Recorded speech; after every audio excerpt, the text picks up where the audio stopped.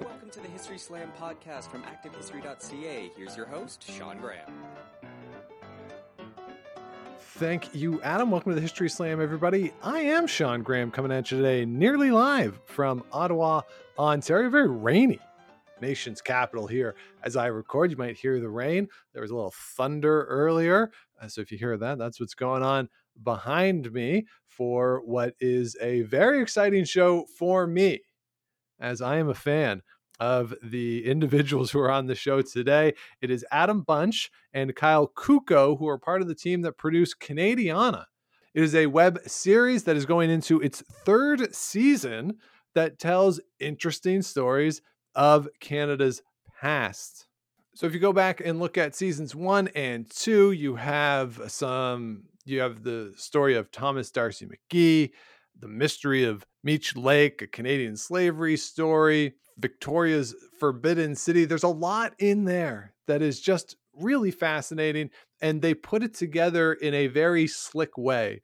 It is a YouTube series, but it doesn't look like an amateur YouTube channel if you've come across any of those. This is really well done, very cleanly put together, and it is a wonderful, wonderful show that I was a fan of before talking to them. So I'm so excited that they were able to get a season 3. The pandemic delayed it by a while, and it's just so exciting that it is coming back, debuting with its first episode June the 28th. On YouTube. You can go over and subscribe to their channel, Canadiana. The link is in the show notes. So the first episode on piracy in Canada on June 28th. Second episode, it's a 2-part episode, is dropping on July the 26th. So you can go check all their stuff out, Canadiana, over on YouTube. And this is Canadiana on the social media channels. But before you do that, let's get right into this conversation. I'm so excited to be joined by Adam Bunch and Kyle Kuko from Canadiana.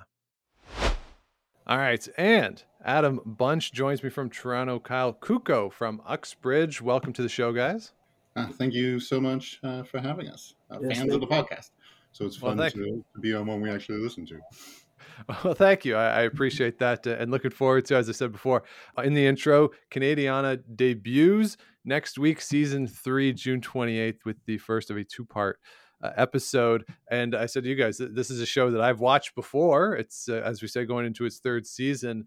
But before we get into some of the specifics of this season, can we just talk a little bit about the rather unique circumstances of producing this show? Because this isn't something that, like the podcast, I can do this from my house. You know, we've done shows in person with people face to face before, but when the pandemic came, I could keep going in this type of a format.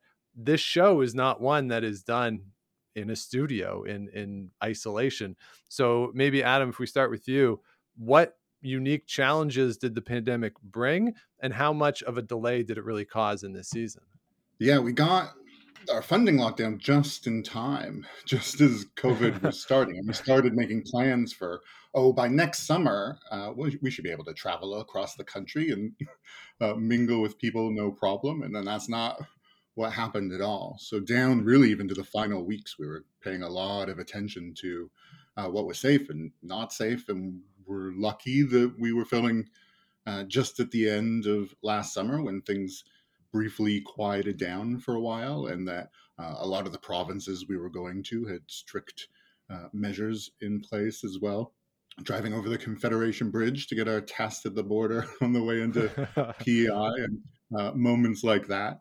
So we had to wait and make sure everything was fine, and then try to do it all as fast as possible too, which was pretty exhausting. Sort of being away from home almost every day for a few months, racing around the country, and stuff too, like archives and libraries not being open, so that even doing the research heading into the filming was more of a challenge than it usually is. And Kyle, from your end too, you were talking about the challenges presented. You're in Uxbridge, as I said. The big storm that we had that really across Ontario affected you with no power, impacting the editing time that you had. So that's just another factor on top of what was already a really challenging and, as Adam said, a pretty rush season for you. Yeah, the editing process on Canadiana is intensive and lengthy, and every day counts and every hour counts. So when a tornado came out of nowhere and kind of ran through our town, it was it was terrifying and also horrific for the town, but it also severely impacted my ability to edit anything or continue animating for the season. So it just seemed like another, there's been a bunch of things, renovations in locations like Parliament being under construction, Province House being under construction. These sort of things happen every season. So it just seems like another one of those unavoidable things that pop up. Well, I mean, a tornado, but yeah. So And certainly, as I'm based in Ottawa, the giant hole in front of Parliament's, it's literally what it is right now, a giant hole in front of Parliament Hill, doesn't make, I would imagine, for the most picturesque viewing. They've tried with the walls as best they could to hide it, but I'm not a filmmaker, but I would imagine that presents some unique challenges. But Adam, I want to talk about the archives. You mentioned this. Library and Archives Canada last week, I believe, announced that the system of booking appointments for, I believe, 4-hour blocks for research, that is ending. They are going to be open business as normal now. That is, of course, the biggest archive in the country. Smaller archives, provincial archives, have had similar limitations. So I am very interested in the research part of this, because this is a research intensive show, and you can tell from watching it. You can also just look at the credits at the end of the show just to see how much research is done. So how much was the limited archive availability a challenge to you, and how did you and the team work to overcome that? Yeah, man, there's some things we just couldn't really get our hands on, some primary sources that are kept in archives that just weren't open at all. We're lucky that it's 2022 or 2021 when we're doing the research, so a lot of amazing stuff's already online. And the Toronto Public Library, which is filled with books, a treasure trove of information for a lot of our research, was closed, but you could come by and pick up books. So it was a lot of, sort of planning ahead and trying to find ways to get information through other routes if we couldn't get our hands on the actual thing. A lot of, just more ordering library books, more reading sort of secondary sources to try to get what we could of primary sources that have been repeated and that kind of thing. So, a little more challenging, a little more time consuming, but thankfully, the online resources that are available across the country are such a huge help with every season, and then especially with this one. You probably couldn't have done this 10 years ago, right? Like if this was 2011 pandemic, like the speed at which this has all happened for online resources, things being made available, it really is remarkable to me, given how slow so many other things in public settings can be. Yeah, and even really every step of the way. So for research and even coming up with the ideas originally and finding interesting stories to tell, all the way through to the end, and the editing process and animations. We're a tiny team of mostly 3 core members, and then we hire some extra help when we can afford it. But all that kind of editing and animation wouldn't have been possible that long ago either. Plus the fact that we're available free to watch on YouTube and able to post it without having a broadcaster to put it on television. All that stuff is so recent, and we're very lucky and have lucked out in our timing. Absolutely. As a web series, it really does add a lot to it, and the free side of it. And I'm curious, Kyle, from your perspective, when we're talking about availability of things, and particularly with terms of editing, I've always been struck by the number of archival images that are put into the show in a variety of forms, right? Like there's sometimes it's on the screen with Adam there with animations going on. Sometimes it's still photography, whatever it is. But how was the lockdown and the challenge to get those resources? How does that play out in the show? Like when someone comes to it this season, is there a noticeable difference in what they're going to see on the screen based purely on what was available to you? it's funny because it kind of is a fluctuating situation from episode to episode. Some episodes there's a lot of available archival material to work with, while others, like say our first episode here about pirates, there's just some drawings from the 1600s or so, or 1700s.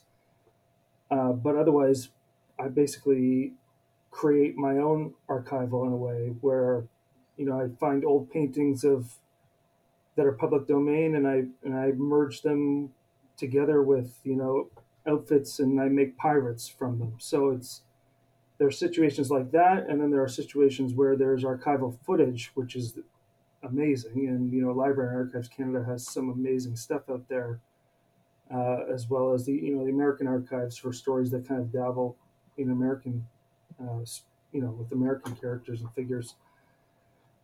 So, the pandemic didn't totally affect that side of things because the editing didn't start till after the kind of the last wave. But I don't know. It's hard to sum it up all in one thing, but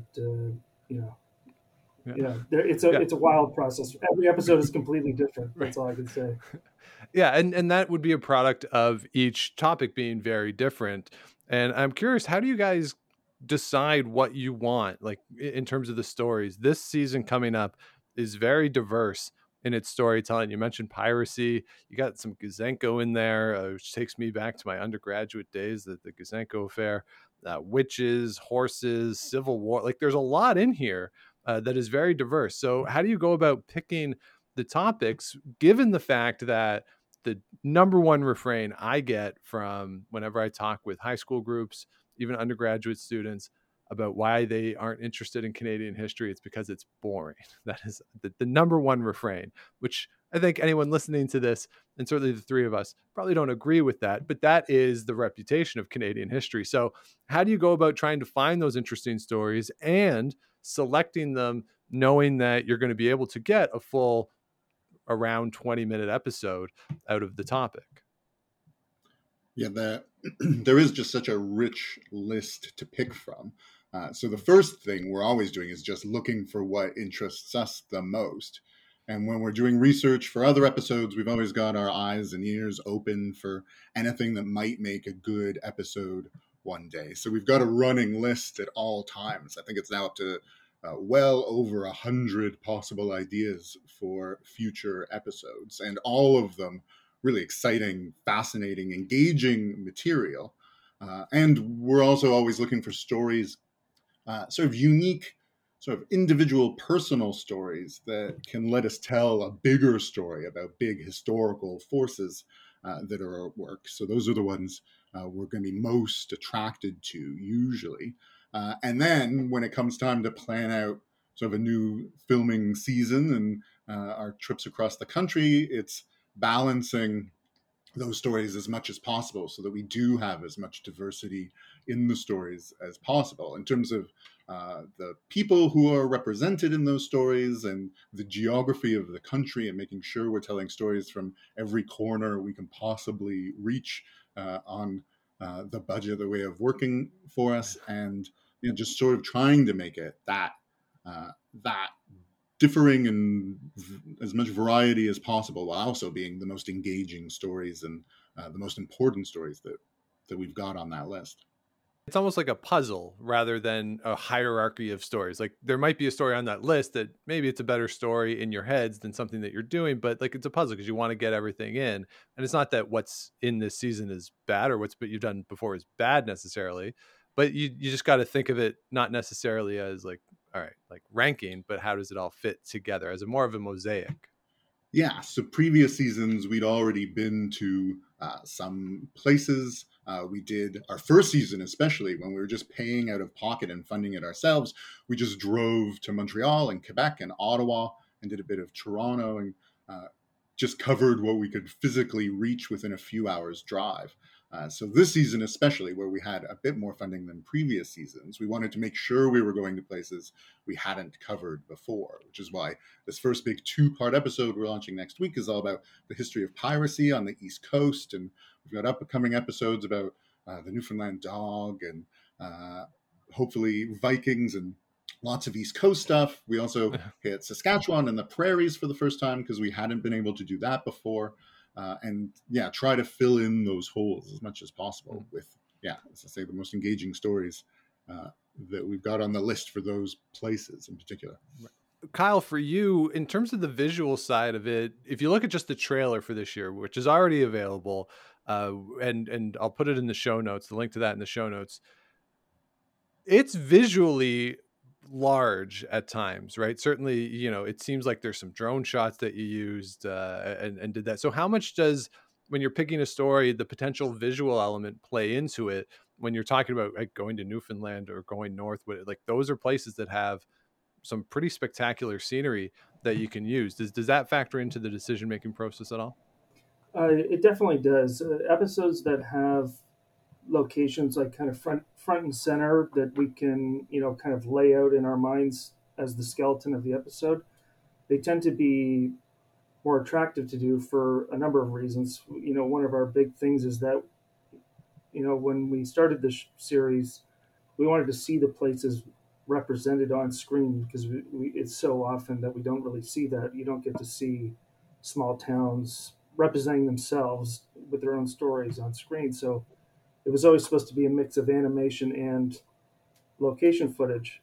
So that's a big thing. And it also is like, if the episode is entirely animation and archival, it's quite a lot of work, and it's quite a lot more time. And people want to see, they want to see the locations, and they're so incredible. And they, you know, Canadian history is cinematic. You can find the cinematic aspects of the stories, and the land and the towns and the buildings. They all feed into it so easily. So yeah, a lot of episodes, but there are so many. We have so many ideas.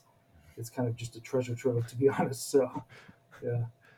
Yeah, well, certainly, yeah. There's a lot there. I watched over the weekend, went back and watched the Thomas Darcy McGee episode, and even that one, it's not grand visually, but you go to the jail, you're walking around Spark Street, like there is that visual on location part of it. How much for you guys is that key that you are at the location? Because a story like Thomas Darcy McGee, in theory, you could do that standing in front of a green screen anywhere and just put images behind it. But why is it so important on even a story like that might not be the grand visual storytelling as some other stories? Why is it so important to do it on location? I think it has been a core part of what we've wanted to do since the very beginning, at least in part.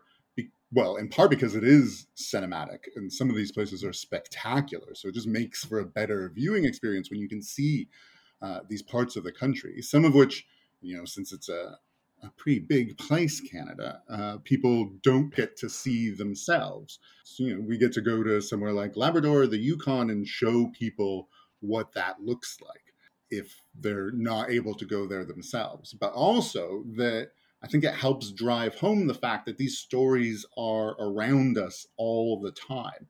And they're tied to these physical locations that, in a lot of cases, are part of our everyday lives. So we try to make that balance, too, of telling stories that are in cities and in towns and also outside them, and show people that these stories happened in these places, in our cities and in our provinces and in these real places, which does make it absurdly hard to do since we're always working with not enough budget and not enough people. And the idea of flying to the Yukon and the Labrador within a few weeks of each other to shoot a YouTube series is, makes it a little too ambitious at times, certainly for our bodies and our sleep schedules. But it is really important to us to be able to show the country and show the places where these stories actually happened and drive home the point that these stories are, embedded in these places and are around us all the time. Well, I was just going to say, we're trying to get across the feeling that we feel when we are, walking along Spark Street, because it's a character, and we're trying to show the character off. And anyway, sorry, that was my whole thing. No, that's a really good point, because I think especially when you live somewhere, right? I live in Ottawa. I've walked down Spark Street thousands of times. I don't really think about it twice when I'm walking down Spark Street. But when I go to, say, Moose Jaw, right? I've been lucky enough to go to Moose Jaw, and I walk down through Main Street, Moose Jaw, and you see the images on the walls, or you go down to the tunnels, that's a remarkable experience for me. So what you guys are doing with the show, you're allowing me, as you say, to take me somewhere that I've never been before. And if in this season, Labrador, up north, whatever it is, that is a really cool thing that you're doing. And yeah, even if a story doesn't necessarily have the wide vistas and the big drone shots, it does bring the history to somebody, and it does feel like a closer connection. And so I certainly agree with that assessment, but it does cost a lot of money. As you say, this is a big country. It's expensive to get around. You said you basically bootstrapped that first season, which is very impressive to me. But I'm always amazed that when people can generate some funding, some income from these types of history projects. Now, I don't want to go too inside on it, but how challenging has it been for you guys to get that funding and create a product that, when I watch it, like, it's slick, it's clean, it doesn't look like an amateur type of a show, right? And I'm very familiar with creating amateur type shows. So, you guys have done something very professional, and you're saying that it's been a struggle to get funding, but it doesn't look like it. Well, we appreciate that. That is very kind. But yeah, it's hard because I don't know. When we first started, it didn't seem like there was anyone else like us out there, even on YouTube, besides maybe Historica Canada. So when we tried to get funding, it wasn't. We were turned down, and there was still kind of this idea of Canadian history is boring. We were kind of the underdogs. But then thankfully, we got the Bell Fund to support us in the second season, and it just opened so many doors. We were able to go to the Yukon, and that helps immensely, of course, because we could never afford to fly out to these places. It's wild. And we just try to, in terms of the quality of the show, it's been a learning process from day one. So it's a lot of our own sort of spending countless hours working on our animation, and working on camera work and trying to get good audio on location everywhere. So it's hard to say. I don't know. Maybe Adam, you can take it from here. Yes, it was that first season was all mostly just putting in the hours and trying to show what we thought we could do, and a lot of learning as we went. And hopefully we've gotten considerably better at it over the last few years, although I think we're still very proud of how the first season looks too. And once we'd proved the concept and that it could work and that there was an audience for these stories, especially, then we were able to start getting funding and grants. And this season we're supported by Parks Canada and Bell Fund and Canadian Media Fund and History Fund, and sort of pool these resources together and still sort of in some ways self-destructively dedicate as many hours as we possibly can to it, to just try to make it better than even the budget really allows it to be without putting in that work. And like I say, I mean, I really do mean that as a compliment, that it looks like it costs more than I'm sure it does actually cost, right? Like based on what I know about funding for certain projects. Now, you mentioned, Adam, the Parks Canada connection for this upcoming season. In the full disclosure, I used to work as a historian at Parks Canada, so I know probably a bunch of the people who you've worked with at Parks Canada. But what was that partnership like for you guys, and why was it important to bring in Parks Canada and to have them be part of this season? Well, it helped us in so many ways. For one thing, having someone like that shows some support for you means that you're able to show other people that an organization like Parks Canada has faith in this project, so that we're able to then get more funding beyond that. But also beyond just sort of the dollars and cents, it also meant getting access to Parks Canada locations all across the country, which was huge. So almost every episode in all the upcoming season has some prominently featured Parks Canada location that we might not have been able to even reach without their help. So one of our episodes this season is going to be all about the history of the Canadian horse, and the wild horses on Sable Island off the coast of Nova Scotia, where they're roaming out there alone in the ocean. And thanks to Parks Canada, we're able to go to a place that we've been dreaming about for years, and that is not easy to reach and basically impossible without Parks Canada's support. So it really helped unlock locations and funding, but also sort of knowledge and stories, and help look over scripts, and help nudge us in certain directions, and help us with fact checking and making sure we're telling these stories in the right way, and with input from people who are on the ground. And that's one of the huge privileges of doing this show, is getting to travel across the country, not just see the places, but meet the people too. Parks Canada and other organizations, all the people who are so dedicated to the stories of their particular part of the country, and have such a deep wealth of knowledge about its history and these stories. All of that really, really helps us be able to share those stories on the channel. And without them, it would be much weaker without it. And I'll say this about Parks Canada and just the team of historians they have, because most people assume that like historians in the federal government work at Heritage, and there are some who do, but the team of historians across the country that are part of Parks Canada are extraordinarily talented and very dedicated to sharing the stories of their locations, whatever it is. I was in the central office here in Ottawa.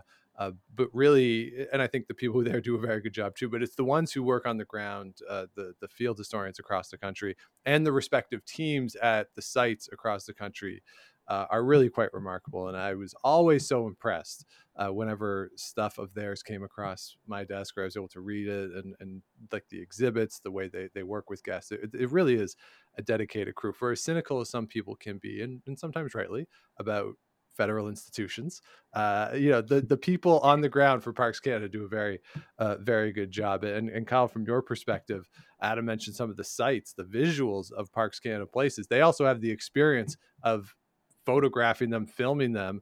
So what kind of access did you get, and how much were they helpful in shaping the visual side of this season? I mean, they were incredible. My mind goes to Grasslands National Park, where if we were to just go there blind based on our research and try to find the spots where there's Triceratops bones sticking out of the ground, it would have been, would have taken us a week to whereas when we went there, and now her name escapes me, maybe Adam remembers, but we had a Parks Canada guide who basically brought us to every location in Grasslands that we needed to go to set up our shots efficiently, and she also entertained us with incredible knowledge along the whole way. It was an incredible experience, and they've been amazing through this whole season. There's some places we weren't allowed to drone, which we totally understood. But there are some places that they allowed us to drone, like Grasslands National Park, and that was another thing. Is like we were able to drone the Martello Tower in St. John, New Brunswick, and with the Parks Canada guide there to help, and that sort of access wasn't really available to us in the second season. We were allowed to, we paid to film on sites and things, but we didn't have that sort of a connection, and it's just been great for this season. Yeah, it's great what success brings, right? Like as you said earlier, right? You prove the concept, and now people trust you, right? That's essential to a certain extent. You have built enough trust that you are going to tell these stories not only in a way that is accurate to the stories themselves, but in a way that's entertaining and is respectful too of the stories and their sites. So in building that trust, it becomes easier and easier to get people to agree when you submit a request. I would imagine that now when you reach out to somebody, the response is a lot different potentially than when it was leading into series 1. Yeah, I would say so. It's been it seems like every season is kind of we're proving ourselves and trying to prove ourselves every season, and this season is the same thing. But it's paid off. This in the access that we've gotten, and the stories that we got to help share. It's it's like the fruits of our labors are slowly paying off. Yeah. So let's get into some of the seasons some of this season, excuse me. We talked about some of the stories that are forthcoming, but you alluded to it, opening up with a two-part series or a two-part episode, excuse me, on piracy in Canada. Not a subject that I am particularly familiar with. What should an audience expect when they come to this, when it drops the first part next week on the 28th of June? Let's even just start like timeline. Like when we talk about piracy, Canada, people have been on the water in this country for thousands of years. But like, how do we sort of define piracy, and how does this story start out when we come to it next week?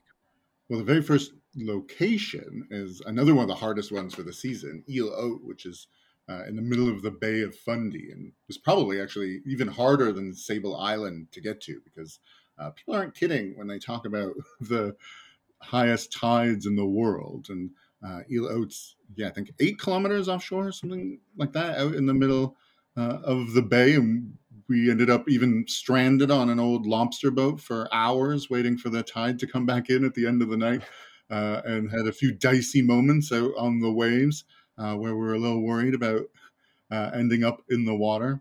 But we went out there because it's one place among many on the East Coast where there are sort of pirate legends and myths, and you can still find big holes dug in the beach, even though it's a place you shouldn't be going without permission, where you can see where treasure hunters have been digging for the rumors of this buried gold. So we sort of use that as our way into the we try to cover it from the very first European pirates arriving centuries ago, all the way up to privateers during the War of 1812, and get sort of the whole scope of that centuries-long story, and drive home the fact that piracy is something that's sort of cloaked in myth and legend so often, but that there is this real concrete history of these real people who sailed those waters and are tied up with stories of a lot of the communities in the East Coast that we know today, and even famous traditions like Screeching Inn are connected to these stories. So we try to take that same approach that we often do of using sort of individual personal stories and meet some of the pirates themselves to tell the story of their particular era of piracy in Canada, and then show a bit too how it's connected to the history of piracy around the world. And by the end, which is why it's our first ever 2-part episode, is because that is such a huge sweeping story that we weren't able to get it down into one episode, because we trying to give sort of an overview of the whole sweep of it and the scale of it, which is something I think before we started looking into it, we didn't realize how big the story was and how deeply tied to a lot of East Coast history it was. So hopefully we've been able to share some of that sense of awe that we had in coming to the story in these 2 episodes. So we're very excited to finally get to share. The very classic history story of you're doing research and then, oh my God, it's what's happened. I have all this information that I didn't expect to have, right? Like and it's always exciting when that happens, but then you look up at the end of the research and you're like, how am I supposed to, what am I supposed to do with all this? It's twice as much as I thought I was going to get out of this research trip. So it makes sense. 2 episodes. It's great. I mean, I guess how important is the format in terms of the time, because it is a YouTube series. You could have made it 40 minutes if you wanted, or 50. Like there's no time limit on it. So why break it up into 2?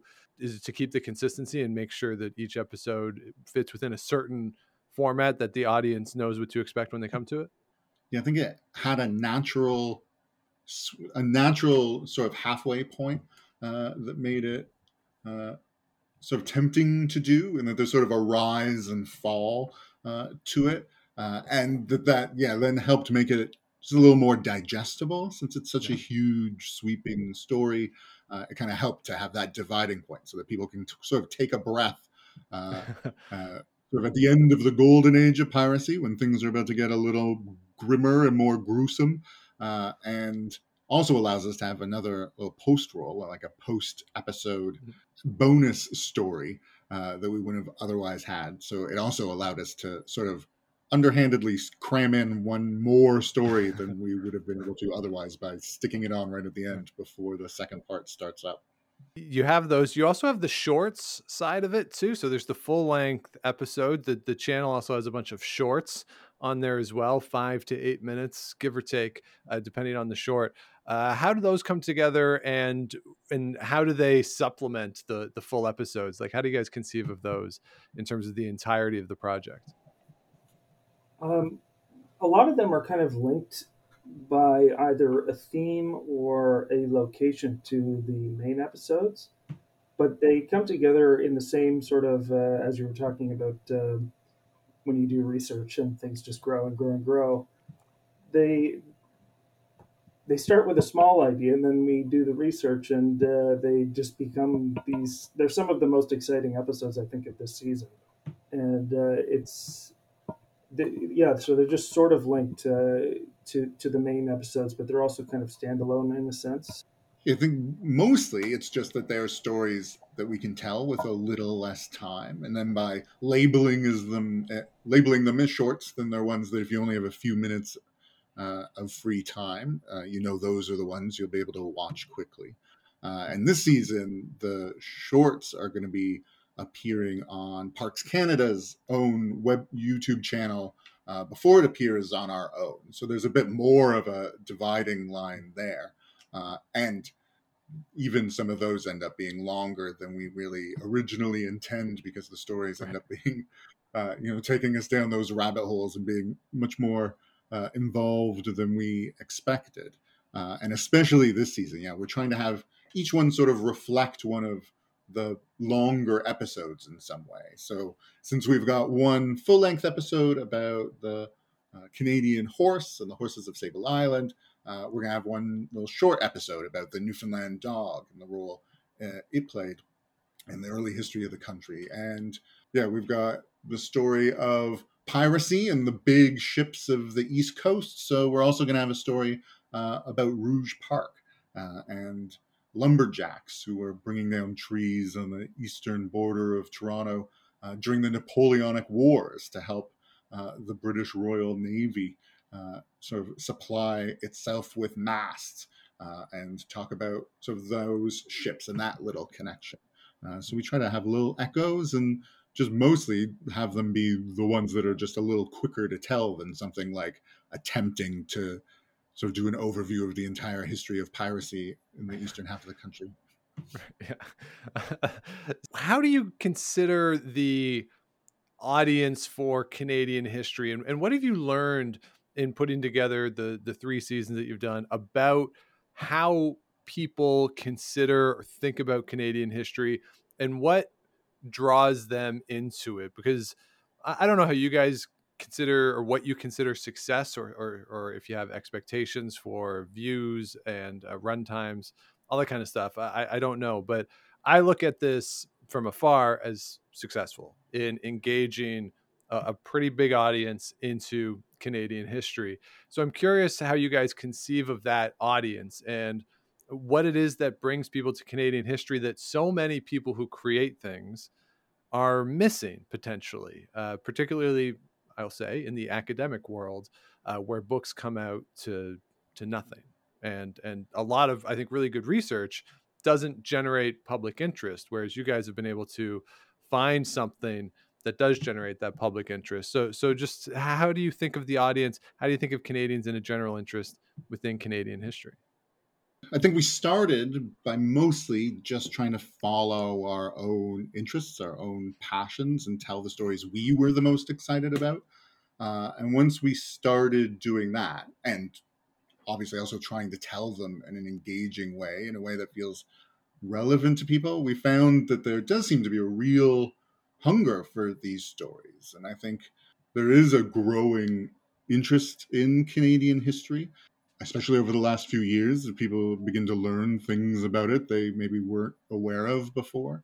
But then also, as we cross the country, we find that people are really excited about it and what they already know. people are eager to share their own stories. So I think then they're eager to learn other stories about the part of the country they come from, but then also see how that connects to other parts of the country, which is something we try to do too, is use the fact that we're able to go to a variety of locations to tell some stories that have connections all across the country, and try to cram in as many locations into one story as we can, so that people can see that an event that happened in one place might have really big ramifications for another part of the country, and that they're all tied together.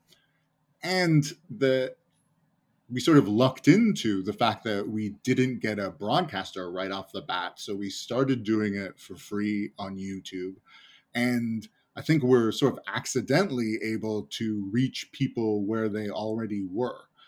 And people are spending time online. A lot of young people especially are spending a lot of time on YouTube. So being able to tell those stories sort of in that new way and on that new platform and reach people without there being any traditional barrier, not having it on television where you have to know that it's on to tune in, or even having it be something that you have to have heard about, by reading an article about a wonderful academic book that, people across the country don't always get exposed to even know that those exist. And we're lucky that we're sort of just online, so people are readily sharing it with new people, and word spreads sort of organically and through the algorithms, and reach people who are already willing and eager and have open ears to be hearing more of these stories, the good and the bad, and reach them in a way that, as we were saying, wasn't possible even not that long ago. And that once you do reach them and start telling these stories and show to them how interesting they are, how fascinating and complex, and how relevant they are to today and to their own part of the country, I think people are just really, are receptive to that and ready and willing to listen. And as we talked about before we started to record too, the interest in history based on current events, both domestically and internationally, I think has really increased over the last few years. And you guys are well positioned in that regard. And you do a really good job telling these stories. So again, the series is Canadiana, debuts season 3 on June the 28th. That's Tuesday. Second episode coming out July the 26th. Those are the 2 episodes on piracy. And you can look out for the rest over the weeks and months to follow. So guys, what is the best way for them to follow along with the show? Both YouTube, all your socials, where can people follow along with everything you got going on? Head to just youtube.com/Canadiana, and you can just click the subscribe button and you'll get alerted every time a new episode comes out. And we're on all the various social media channels at This Is Canadiana, where you'll find all our updates. Awesome. And encourage everybody to check it out. And even if you're listening to this before season 3 starts, go watch season 1 and 2 and all the shorts. There's a lot there. Like, you don't have to wait until Tuesday for anything. There's stuff there that you can go watch. So encourage everybody to check it out. So Adam Bunch, Kyle Kuko, thank you so much for joining me today. Oh, Thanks so much for having us. So there you have it. My chat with Adam Bunch and Kyle Kuko. And I, of course, thank them for their time.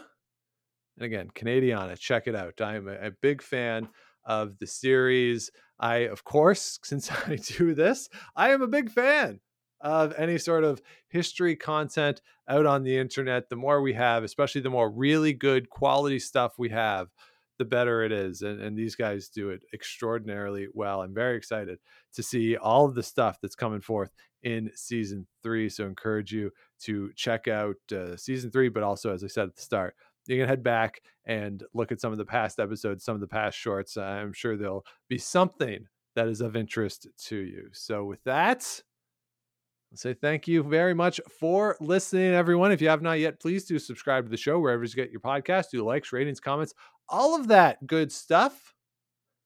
Helps other people find the show, keeps us growing. Of course, you can always head on over to activehistory.ca. All of our past episodes are there under the podcast tab, plus all of the great written content available on the site. And as always, if you want to let me know what you want to hear on the show, historyslam@gmail.com.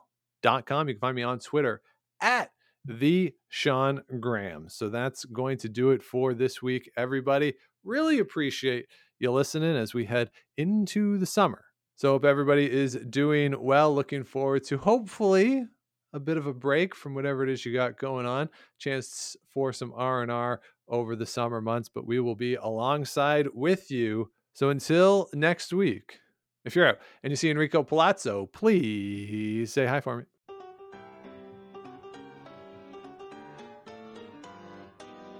Thanks for listening to the History Slam podcast. Be sure to check out Active History for more features, articles, and be sure to subscribe on iTunes.